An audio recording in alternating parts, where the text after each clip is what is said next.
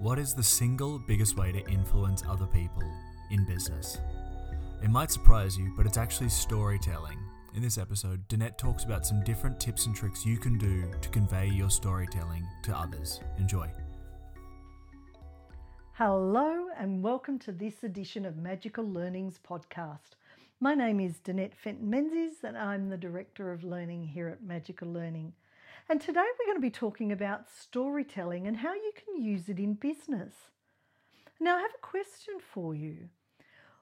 Who would like to be able to influence others more? Would you like to be able to influence others more? Then learning the art of storytelling can really take your communication skills to another level. For example, we know that stories have been around for 60,000 plus years. We're actually hardwired to listen to those stories because what they do is they help us to connect to one another. They help us to connect people to ideas. And that's mainly because they often are linked in with our emotions. So a good story really helps keep our attention. It makes it really easy for us to recall things, and a really great story, we want to repeat it to others, which means it then becomes a little bit contagious in a lovely way. So if you're a leader and you're looking at a way of increasing your influence, maybe even wanting to inspire or teach others, then learning the art of storytelling can be really helpful. One of the things we know about storytelling is that it actually triggers the release of oxytocin. And oxytocin is the trust hormone. So it allows us to connect with one another and it increases that trust. If you think about it, we tell ourselves stories every single day. You're probably not aware of it, but if someone looks at you with a particular look, you might then start a whole story in your brain about what that person's thinking about you. Or perhaps you go to pick up a coffee and the person behind the counter gives you a frown, or their voice is perhaps a little bit harsh, or maybe it's really friendly. From that, you will make up a story in your head. And oftentimes we're not aware of it. We can use stories in so many places at work, whether you're doing a presentation, perhaps you're coaching and mentoring someone. Even if you're writing a newsletter or a blog, or perhaps even in a meeting, all of those are great opportunities to share stories. For example, one of my stories that I share, particularly when I'm teaching finance to non-finance people, is that I failed Accounting 1 at university. And my father said to me, well, you can either drop out or you can go back and repeat. So I went back and I redid Accounting 1. And nowadays, what I've learned from that is that because I love language before numbers, I now have the skills to be able to translate really technical stuff to people who perhaps prefer stories over numbers. And the wonderful thing is that empowers people to be able to take control not only of the financial information in their organisations, but also their financial information at home. When you say to a non-finance person who perhaps is not that great around numbers, and you share with them that there is a story that the numbers tell, they generally, you see their eyes light up. It's so fabulous to empower them to understand that. Some simple things about how do you structure a story for business. Well, the first thing is, what is the point or the message you're trying to get across? So it's the purpose behind why you're going to share the story. You need to think about the audience and what's in it for them for listening to your story. And like any good story, it needs to have a beginning, a middle, and an end. A really important thing to remember with business stories, however, you need to keep it in about 2 minutes. So I would therefore start with a very short beginning, maybe 1 or 2 sentences, maybe even start with a hook. Could be a question, a surprise, something that engages them really fast. It could even be the time and place the story was taken. The middle, if you can, include a little bit of sensory detail, whether it's a visual, so sight, touch, smell, sound, etc. All of those, again, just evoke emotion, which helps people engage in the story. Remember not to use technical language or jargon or acronyms because that will just confuse people. So imagine that you're having a coffee with a friend and just having a conversation and use that as your tone with your story.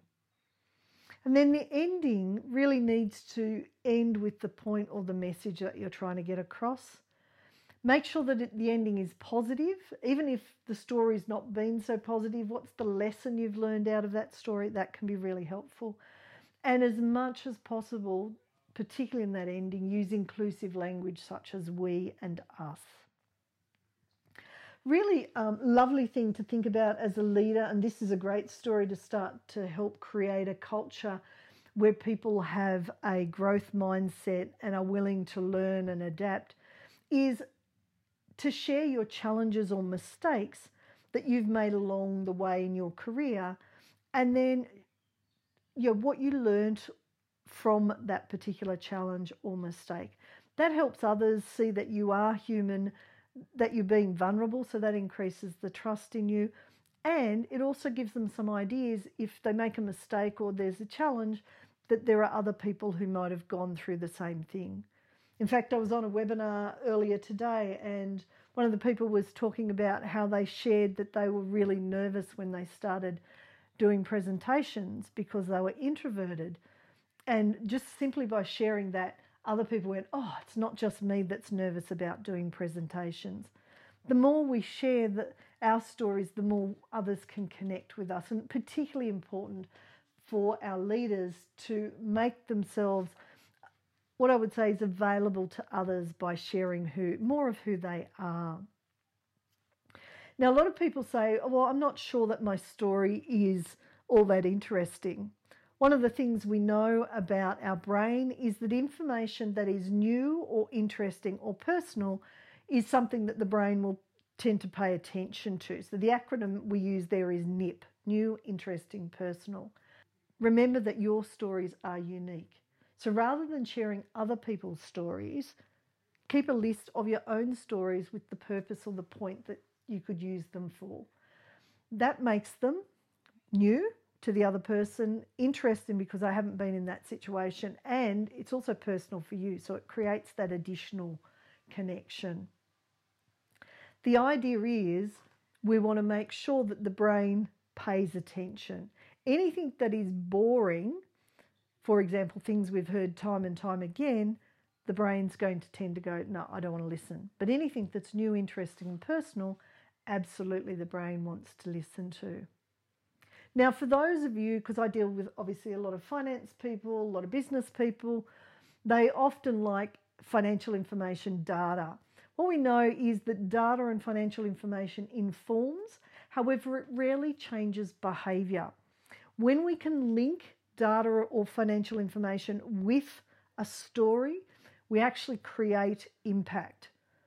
The idea is that, particularly for non-finance people, if you've created that connection through a story or telling them that there is a story in the numbers that they're going to be looking at, that engages them more. That connection creates more trust, more familiarity, and makes the person less likely not to want to look at those numbers or the data.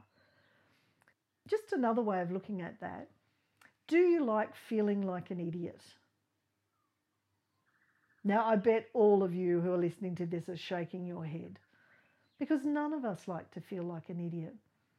So when we're explaining information that we are familiar with to people who are not so familiar and comfortable with, using a story to emphasize what's important for them and relating it to the information we're sharing can really create higher trust, higher connection, which makes the other people feel safe, and therefore they are more likely to ask questions.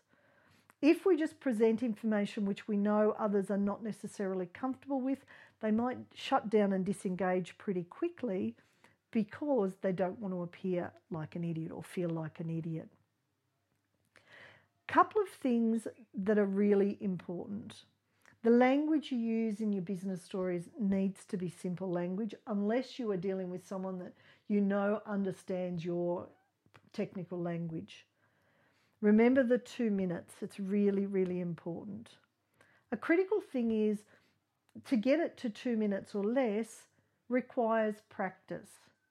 So coming back to that 1 or 2 sentences for the beginning, including some sensory detail in the middle, and then at the end, making sure that you're ending with that message or that point that you want to get across.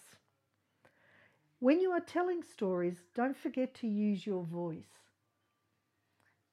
So when something's really important, you maybe talk a bit louder. Perhaps you speed it up a little bit, or perhaps you quieten it a little bit so that people lean in to hear.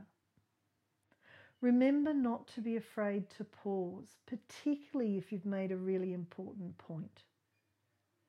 Also, if you've asked a question through your story, pausing allows the brain, the other people's brains, to make connection. So when you ask a question or make that important point, make sure that you're okay to just pause. I'd also say, write your story out or use your device and record it, and then think about, which are the main points, and you might have some of that scripted, and leave space for just you, how you show up, your language. Take out words that don't really sound like you when you're having a conversation with someone. Because at the end of the day, people will pay attention when it is unique to you. And your uniqueness, part of that comes from your language. So I would encourage you to start writing down your stories and thinking about which points they could support when you need to share a story at work. Is it a story about the vision of your work and how your business started? Is it a story about how you or someone else in your team applied one of the values that is really important in the organisation? Or maybe didn't apply and the lesson you learnt from that? Is it something you can share with your team when they're feeling a little bit defeated? Is there a story you can share that basically says, hey, we've all been through hard times and let's remember that we can get through this together? I really would encourage you to spend some time thinking about the types of stories that you could use in your organisation in order to influence others, to get them on the same page, to create greater connection. And it may not just be in your organisation, it may be with other organisations as well. I hope you've enjoyed this podcast, and I look forward to talking to you in the next one. Until next time, stay magical. Thank you. Thank you for listening to the Magical Learning Podcast. I hope you enjoyed this episode as much as I did. I got a lot out of it. If you're new to the podcast, you can go back and have a look at some of our older episodes. We've got webinars in there, but we've also got shorter episodes that cover more specific topics. Otherwise, you can always follow us at all social medias. We are Magical Learning on most things, including YouTube, where you can see old webinars and extra information. Have a magical week.